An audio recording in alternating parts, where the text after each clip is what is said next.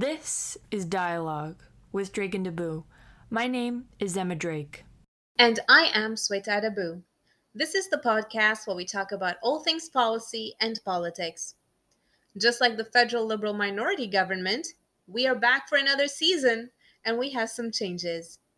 Now, one major change folks will notice in comparison to season 1 is that I've actually moved to Ottawa. So this means Dialogue is now being recorded over 2 different time zones. While this has changed, listeners can still expect weekly episodes Monday mornings at 8 a.m. Atlantic. Speaking of which, to kick season 2 off, we're going to be chatting about the 2021 federal election. Now, as many listeners know, this election was called less than 2 years following the last general election. This is aligned with the duration of minority governments in general. What was different about this election, though, was that it occurred during a pandemic, and COVID-19 was indeed front of mind during the campaign season, though not in ways one might expect. To unpack #Election44 from the campaign to the aftermath, with us today is cross-stitching enthusiast, dog mom, freelance journalist, and journalism instructor at Holland College, Teresa Wright. Teresa, thank you so much for agreeing to guest on the show with us today. Our first question is one that our listeners know very well, and it's a very serious question. How are you today? I'm very well. Thank you guys so much for having me on. I'm excited. Yes, we were saying earlier, we're so excited to have a celebrity such as yourself on the podcast.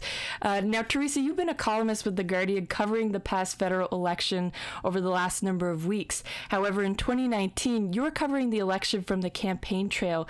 In comparison, how do these two experiences compare? Well, obviously, they're very, very different experiences.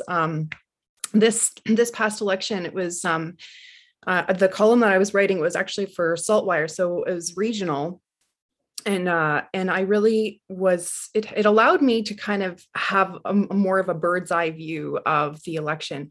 When I was actually on like the campaign trail in 2019, at first, for the first, I think, 11 or 12 days I was with the Liberals, and then they made me take a break because I just had so much overtime. And then I was back in working in Ottawa, covering the election just from the desk, like a lot of us do. And then back out again at the last, like probably 2 weeks of the campaign with the NDP. And it was when you're on the planes and buses, you're just so in it, and you don't even always know what's happening with the other campaigns, right? You're so immersed in it, and it's such a hugely busy schedule. Like, it's really hard to convey how busy it is, how much activity goes on, and it's the same for all the leaders. They do. We start early in the morning. A lot of travel, sometimes several provinces in one day, and doing a lot of, the same similar speeches. You hear the same speeches kind of over and over again. In 2019, they all had songs, election songs, the different campaigns. From what I understand, that wasn't the case this time, but you get really sick of the song. Hear it at every single stop, and like I said, there's multiple stops in a day, so after a week or two you really have heard that song a lot. But it's interesting to be able to be up close and personal, obviously, to be seeing what is happening on the ground and seeing how people are reacting to the messages, the leaders, and how that differs from province to province or even city to city.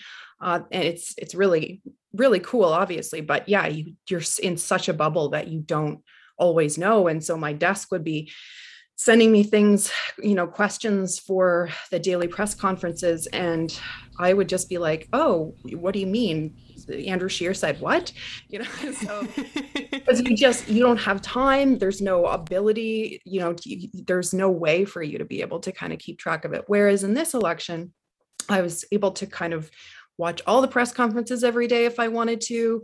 And I did most days. And also you kind of are understanding better sort of what the mood is in the country, and how different messages are sort of settling in a larger way. And especially for writing this particular column that I was doing, the focus was regional. So I was thinking about the federal election from the perspective of Atlantic Canadians. And that really helped me too, to kind of think about an issue in a different way than I would have looked at it before, when you're thinking of it from a national perspective. So it's been really a totally different experience, but I value both of them equally. Mm-hmm. Wow, that's very comprehensive. And I don't know, just the idea of listening to the same song over and over again, it feels like Christmas, but not quite, where you have the same song in every department store. It's Ritmus, Sweta, Ritmus. Yeah, it's and that's where you start to appreciate if they pick a good song or not, because some of them are better than others. And so if you have to get stuck listening to a song a lot, you kind of hope you're going to like it. But I won't make any judgment calls on the songs, because I feel like people might that could be taken the wrong way. Of course, no worries at all. Now, when we look at elections, throughout the years, every election seems to have a decisive issue or, an important question at the heart of it. And this issue often dictates whether people will vote, and if they do, how they will vote. In 2011, we had a lot of conversations around the economy and the justice system. In 2015, we talked a lot about electoral reform, about the role of youth and gender equality. In 2019, climate occupied a favorable spot at the center of debates. For the last election, I think many of us expected healthcare or COVID-19 recovery to be decisive priorities. Do you find that this prediction has held true? And if not, what were some of the most important issues this election? Well, I do think that COVID-19 was a big part of the campaign, and the discussions about vaccine mandates and mask mandates dominated a lot of those discussions. And I do believe that that the Liberal leader, then Prime Minister Justin Trudeau, was using the question of vaccinations, especially the fact that the Conservatives were not, the Conservative leader, Aaron O'Toole, did not make it mandatory for his candidates to be vaccinated. Trudeau really used that a lot in terms of trying to sort of get more support for his party, and also try to put the Conservatives in a negative light, use it as a wedge issue. And I was really expecting to see a lot more substantive debate at the leader level on the recovery pieces of their platform, because they're in the platforms of all the parties. They do have a significant number of promises and policy proposals. And a lot of them did focus heavily on COVID-19 recovery, but you didn't hear a lot of those discussions happening right on a daily basis.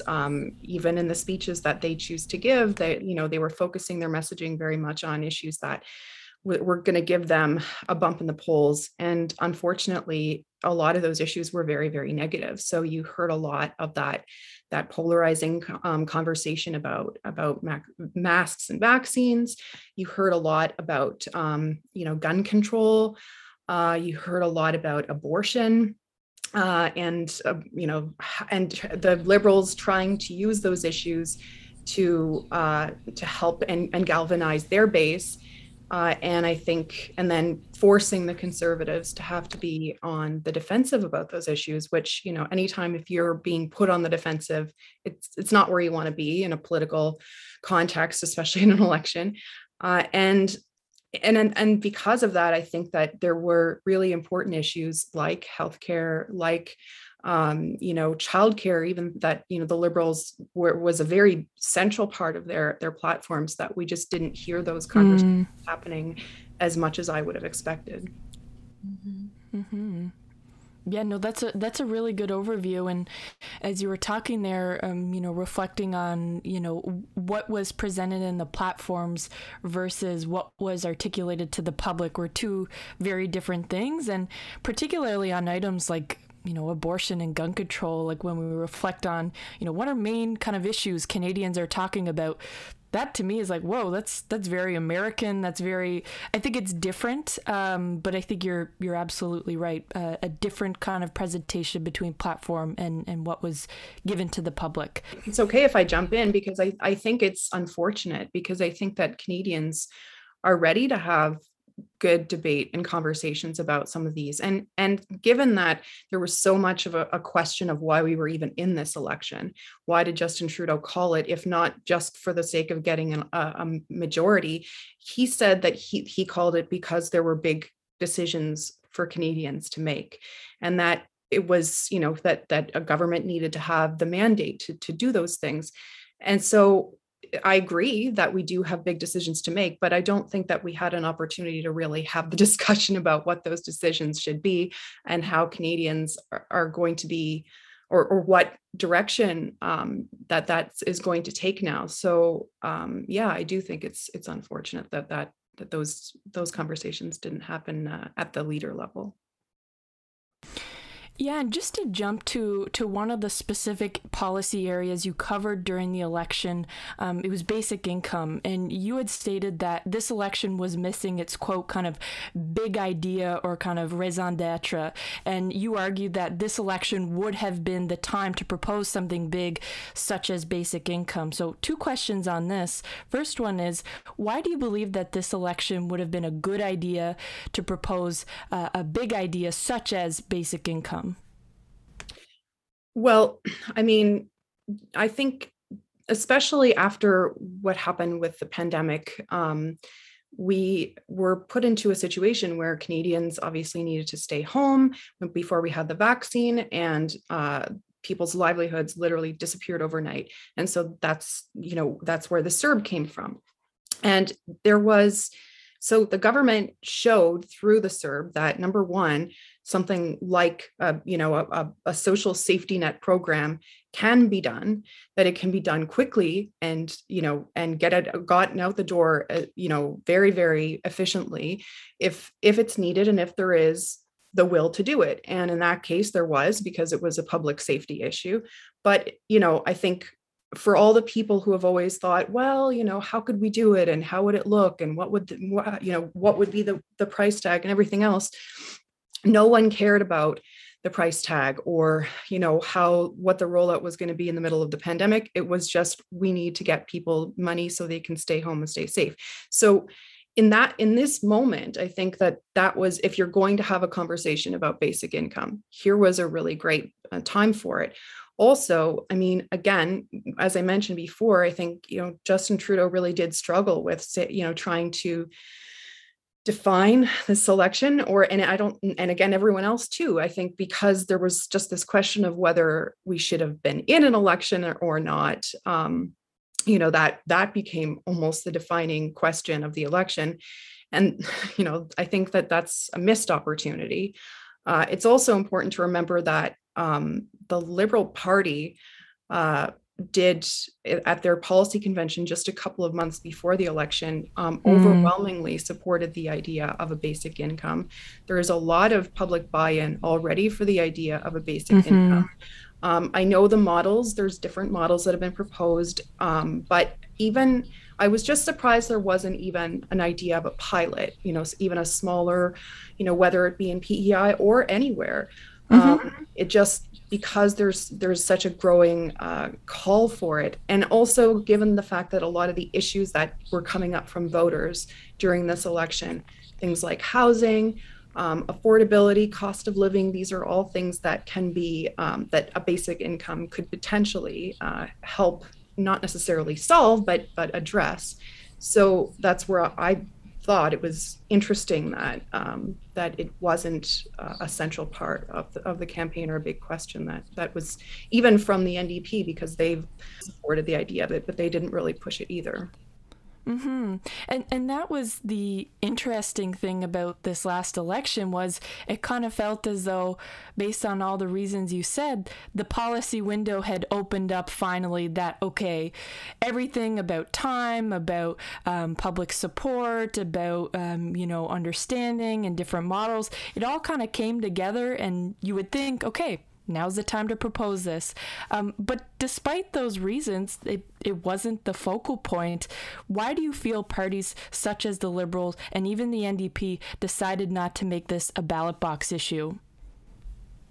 I honestly can't. I don't know. I think it is a missed opportunity, and it's one that I think that they should have to answer a little bit more clearly, because honestly, I think there's a lot of different issues that people are dealing with right now across the country and even across other countries too. But this is at least an idea that could potentially alleviate not just helping people who are in low income, but also addressing things like the overrepresentation of Indigenous and people of color in the justice system or in the child welfare system. These are all things that a lot of really, really smart people have done a lot of research about this and have said that this is something that could really help in those areas. And so it's I think it's incumbent on them to have to answer that question. Absolutely. And as you were talking, reflecting back on this last election, it kind of feels like the policy questions got lost on the campaign. It was a lot of, about people with, a lot of personal attacks and a lot of questions being thrown out that didn't necessarily have anything to do with the role that the government they wanted to form would play for Canadians.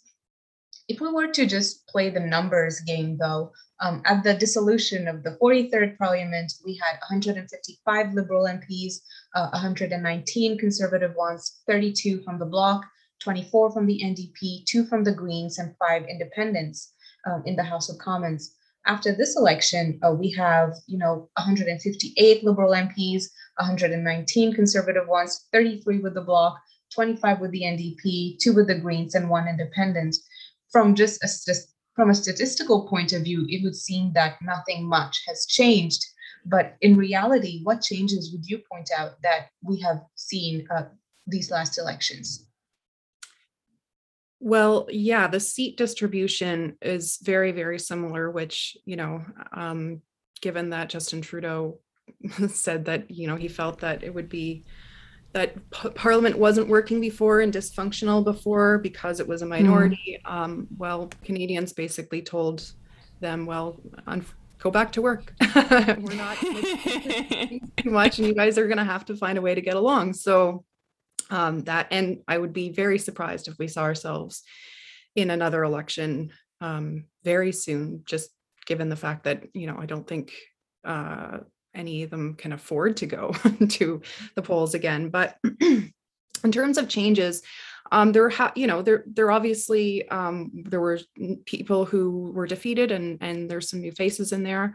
I think one of the bigger ones, at least for the governing Liberal Party, is that they now have 2 seats in Alberta, where they were completely shut out of Alberta in the last election, and it immediately became a really big issue. I remember just one of the things Trudeau did after the election and before he named his cabinet was just meeting with all the different party leaders and meeting with premiers and the leaders mayors of big cities. And it was just this big question of, okay, what are you going to do about the fact that there's no representation or in your caucus from Alberta, which is a really big province, and there's a lot of when you're talking about climate change and resource development, and even a lot of the clashes that we've seen on trying to get those pipelines to actually projects going ahead. There's always a lot of issues there.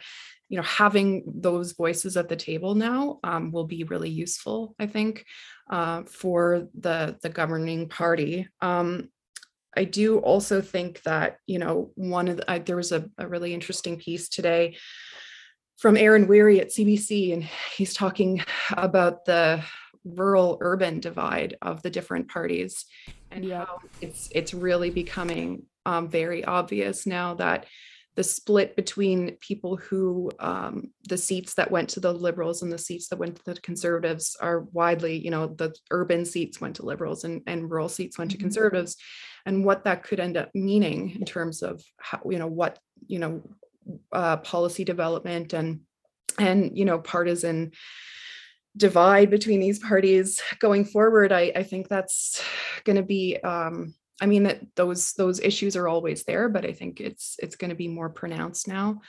And honestly, I think also, if you think about what's changed since the last election, yes, there's one fewer seat for the Greens, but I think their overall impact is going to be much different in this particular sitting because of a lot of the internal turmoil that they've been going through as a party. And I think that they're going to have to do a lot of really hard work to try to get Canadians to really look at them as a serious contender for, and in elections, given what has happened to that party in the last couple of months.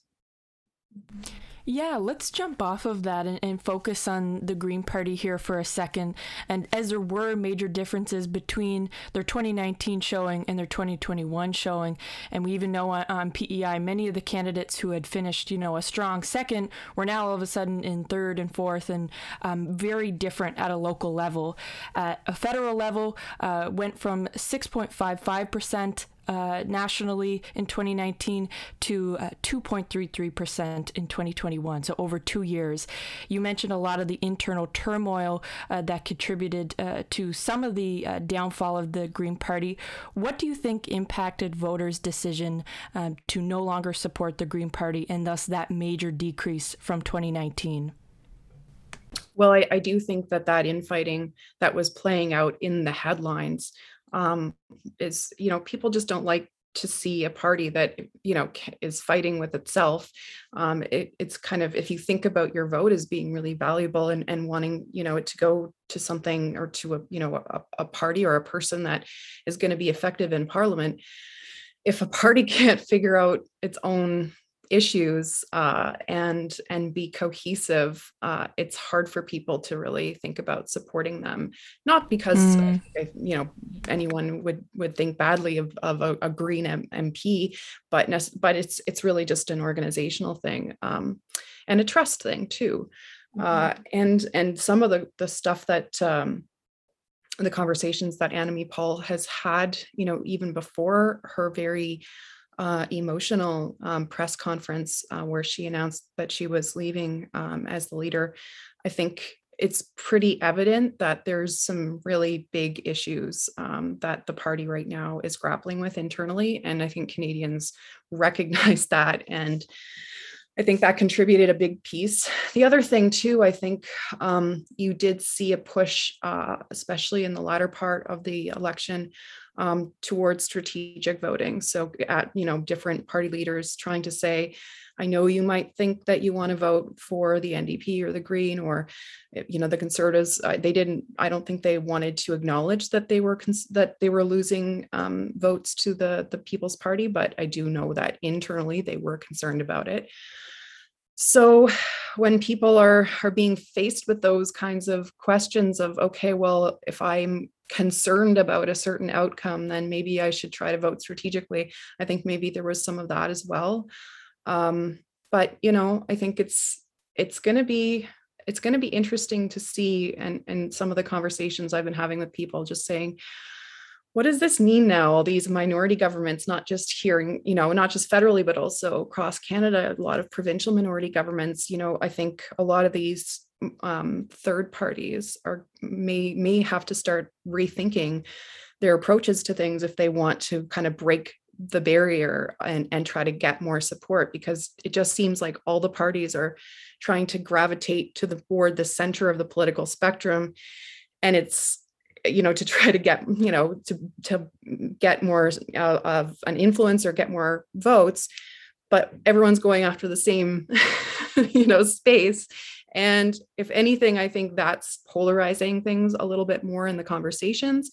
And I also think it's now giving voters less choice. And so I don't know. I don't have the answers, but I'm interested in the dynamics that are playing out and what that's going to look like going forward. You mentioned strategic voting and minority governments. Listeners, keep that in your back pocket. We're going to get to that in a second, but just want to highlight the People's Party of Canada here while we're talking about some of the changes in voting and what contributed potentially to the strategic voting and minority government situation. In 2019, People's Party, brand new, had a new showing and gained 1.62% of the vote. 2021, we saw that there was an increase there, and that jumped to 4.94% of the vote nationally. A lot of people are saying that this increase is due to the anti-mask and anti-vaccination movements. Do you think that the PPC is indeed a single issue party, or can we expect to continue to see them moving forward in federal elections? Well, I think the party leader, Maxime Bernier, has said that he wants to continue going. So I think we'll see them, but I guess I'll be surprised if they have a strong showing in future elections, because I think that that there were that anti-vax, anti-mask, anti-lockdown sort of movement became a really big part of its messaging in this election. But how much can that be sustained, in 18 months or 2 years or 4 years, hopefully before the next election? Will we still be having these conversations? Will COVID-19 still be with us? Hopefully not. It's something to think about. Hopefully not.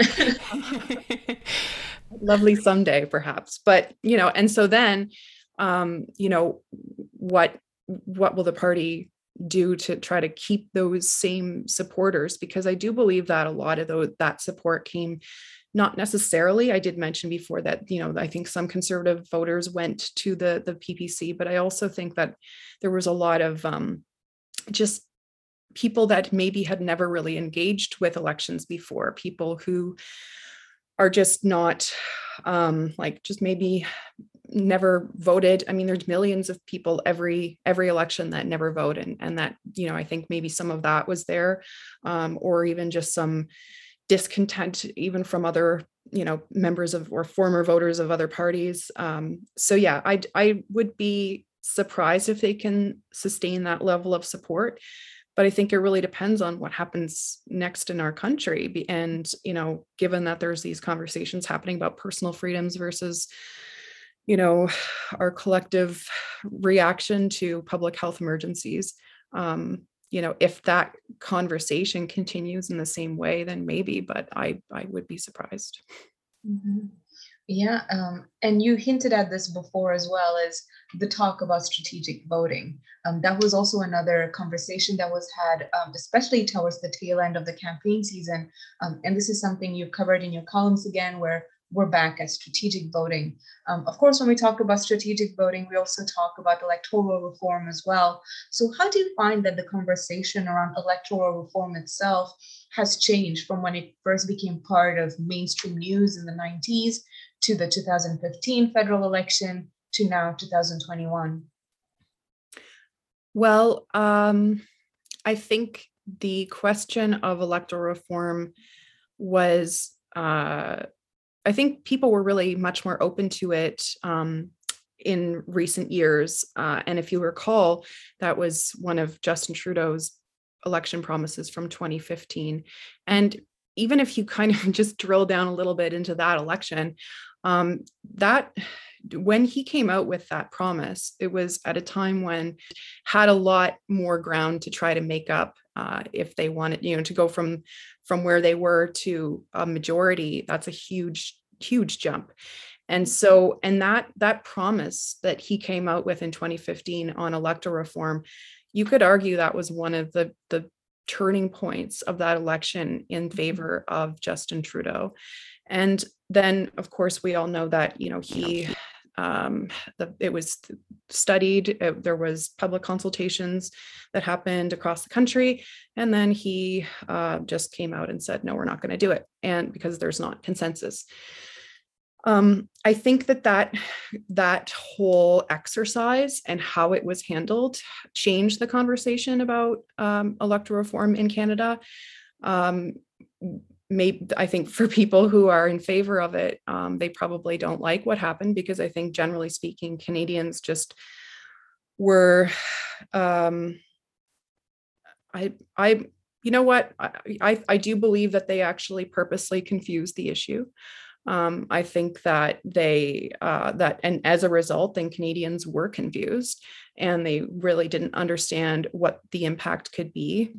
And I think those fears were definitely heightened by the people in government, because when you're in government and you have a majority, why would you want to change the voting system that could potentially take away your ability to get that kind of power again? So I think that's part of the problem in terms of that, it's easy to say, yes, I want electoral reform when you're a third party or a fourth party. But once you're in government, what's the incentive to do it? And I think that without there being more of a push from the electorate, then I can't see that conversation happening again anytime soon, because we did have an extensive conversation about it after 2015, and in the end, nothing happened from it. And that happens a lot with this issue, and it's really unfortunate, because I think that people are smarter. Voters are smarter than people give people credit for, and they often say, oh, it's too confusing, they're not going to get it. I think people are not confused by it when they're presented with a clear option, a clear choice. And it's unfortunate that we just never, we don't have those clear choices when the time comes to have like a plebiscite or a referendum on it.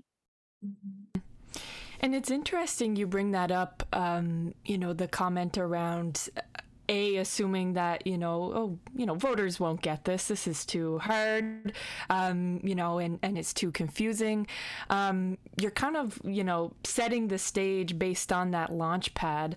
And, PEI is particularly no stranger to confusing processes with electoral reform, namely the 2016 plebiscite. And a lot of failure, I think, could be attributed to purposefully confusing people on all these different options and having that as the purpose from the get-go. And of course, the result in that being, well, there's not a consensus. It's too confusing for voters. We can't do it, like, et cetera, et cetera. So I think that's a very fair comment. I always think of that image of Miriam Monsef, because she was the Minister for Democratic Reform under, when the Liberals were first elected to a majority in 2015.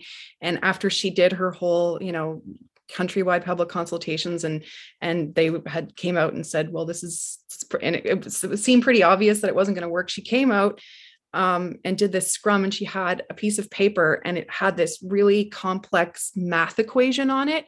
And she was trying to use that as an example of like, this is why it's so confusing, people. This is a mathematical equation to show you like how complicated, this, changing things would be. I don't even really understand what that picture or that equation has anything to do with electoral reform, but it's a perfect example of how they were absolutely trying to play up the fact that this is confusing and we can't do this, and what if it takes away people's agency or ability, and that's always what the conversation happens, because we're talking about elections. This is how we choose our government. So of course it's going to be really important that the country is agreeing on this, but I don't necessarily believe that just the status quo is necessarily what people support. It's just that that's what we have now, so people accept it.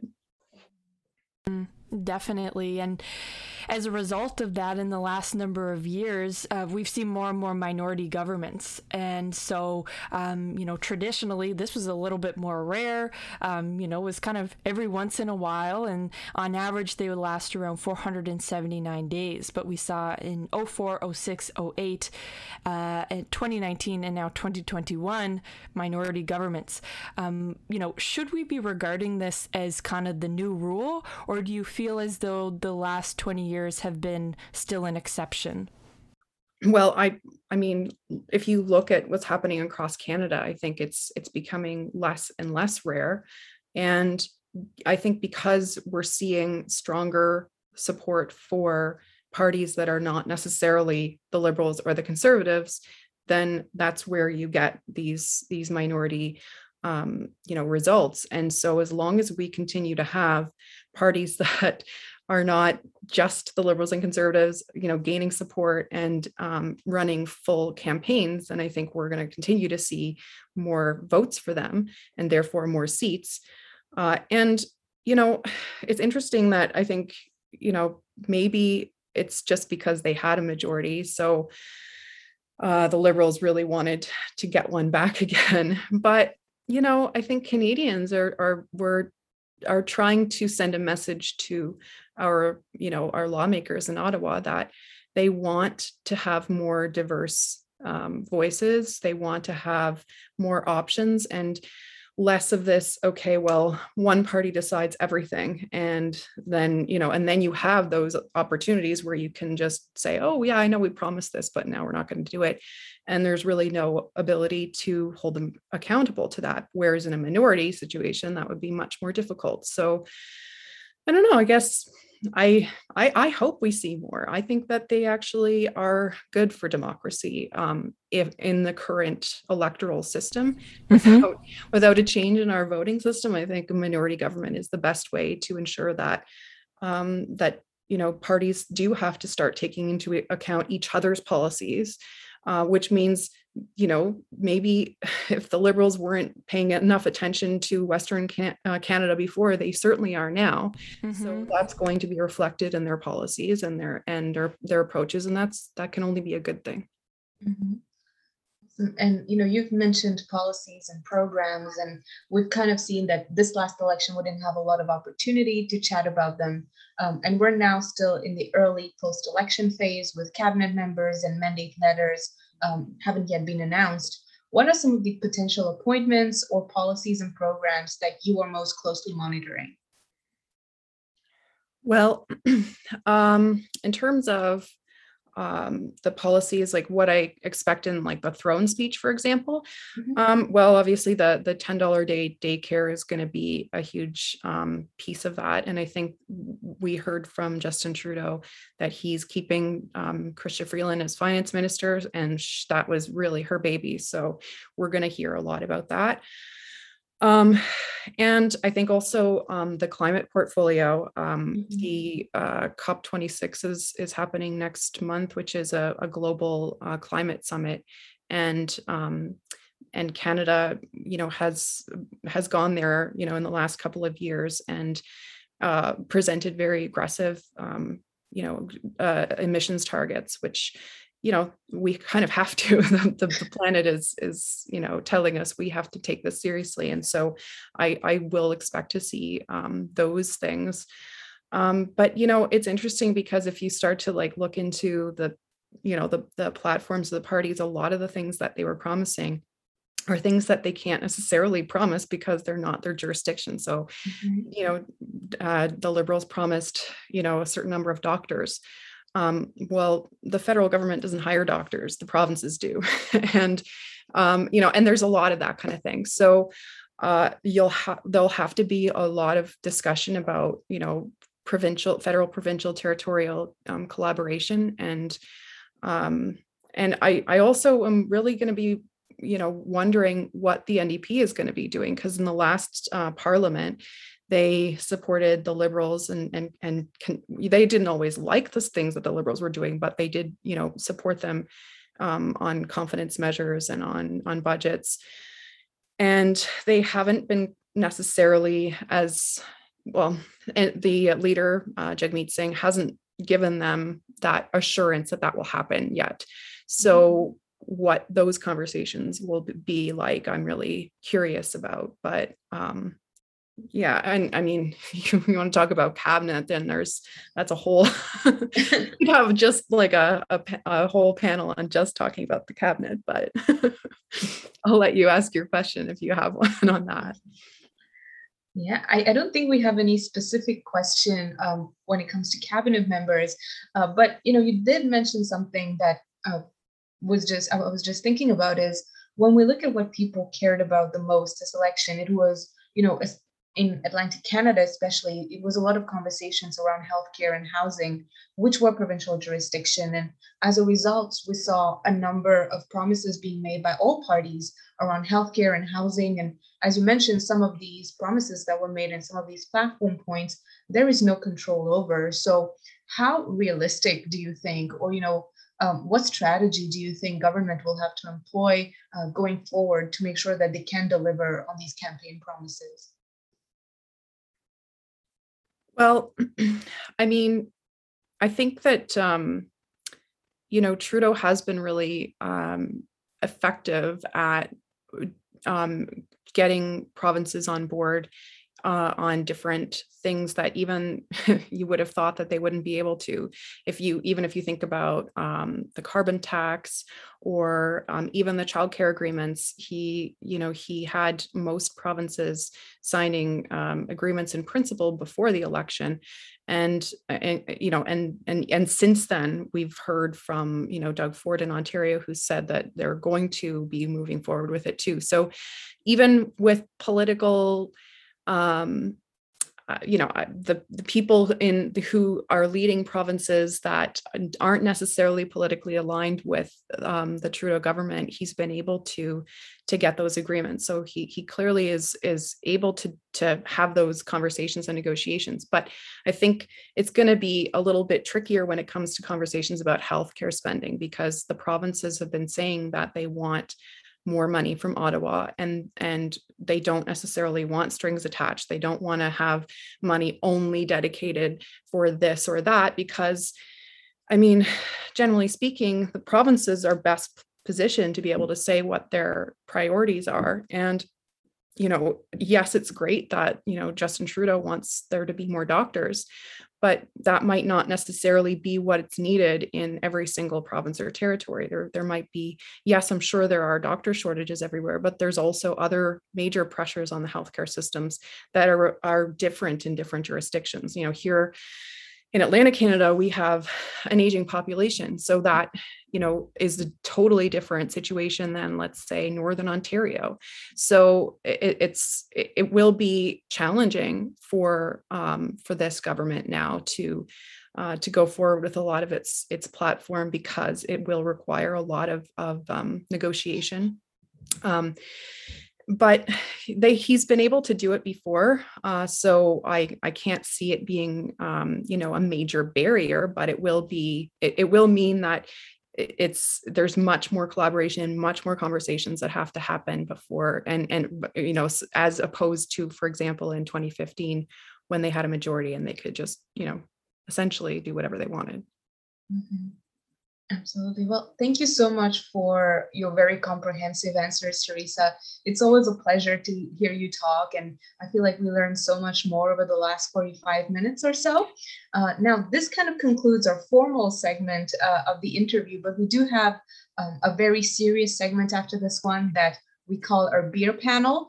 Now, that's just a name. In the previous season, we had a lot of folks talk about their favorite recipes, their favorite restaurants, their favorite non-alcoholic beverages, anything. So as our guest, we'd like to invite you to go first. And what would you like to recommend to our listeners today?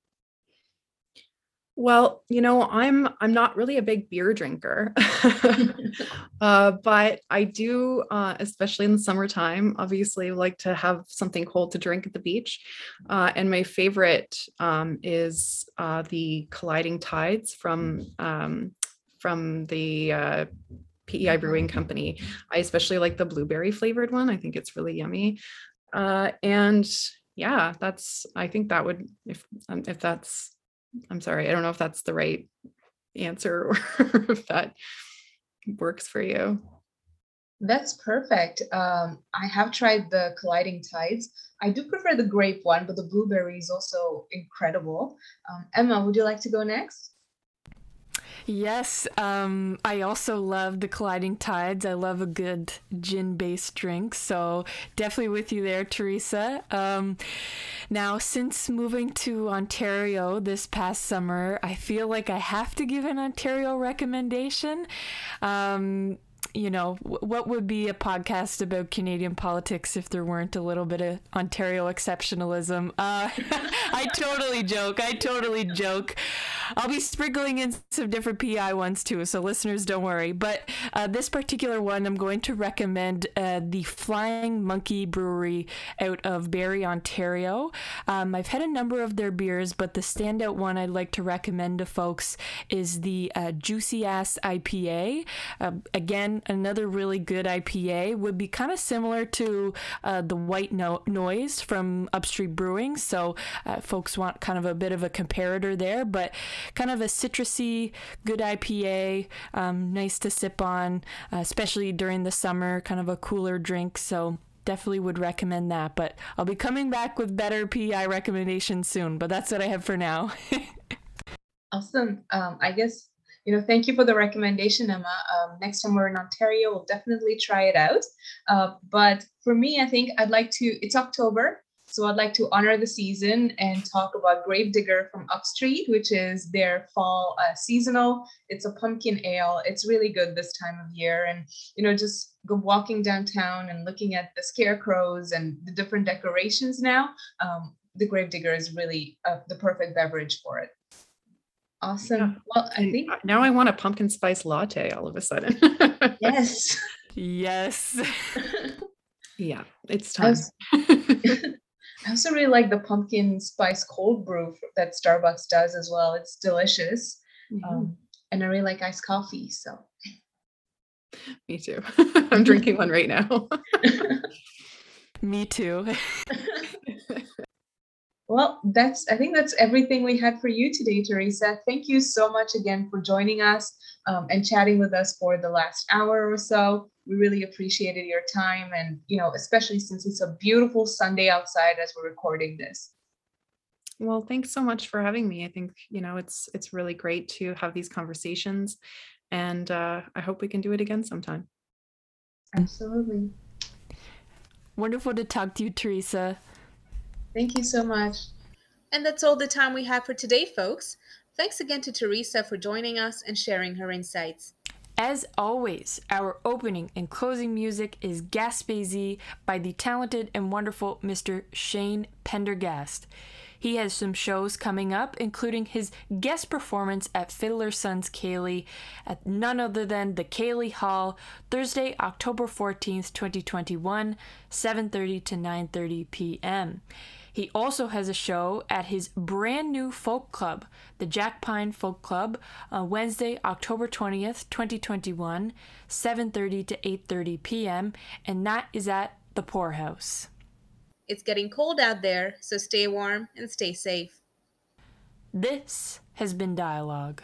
Gaspésie.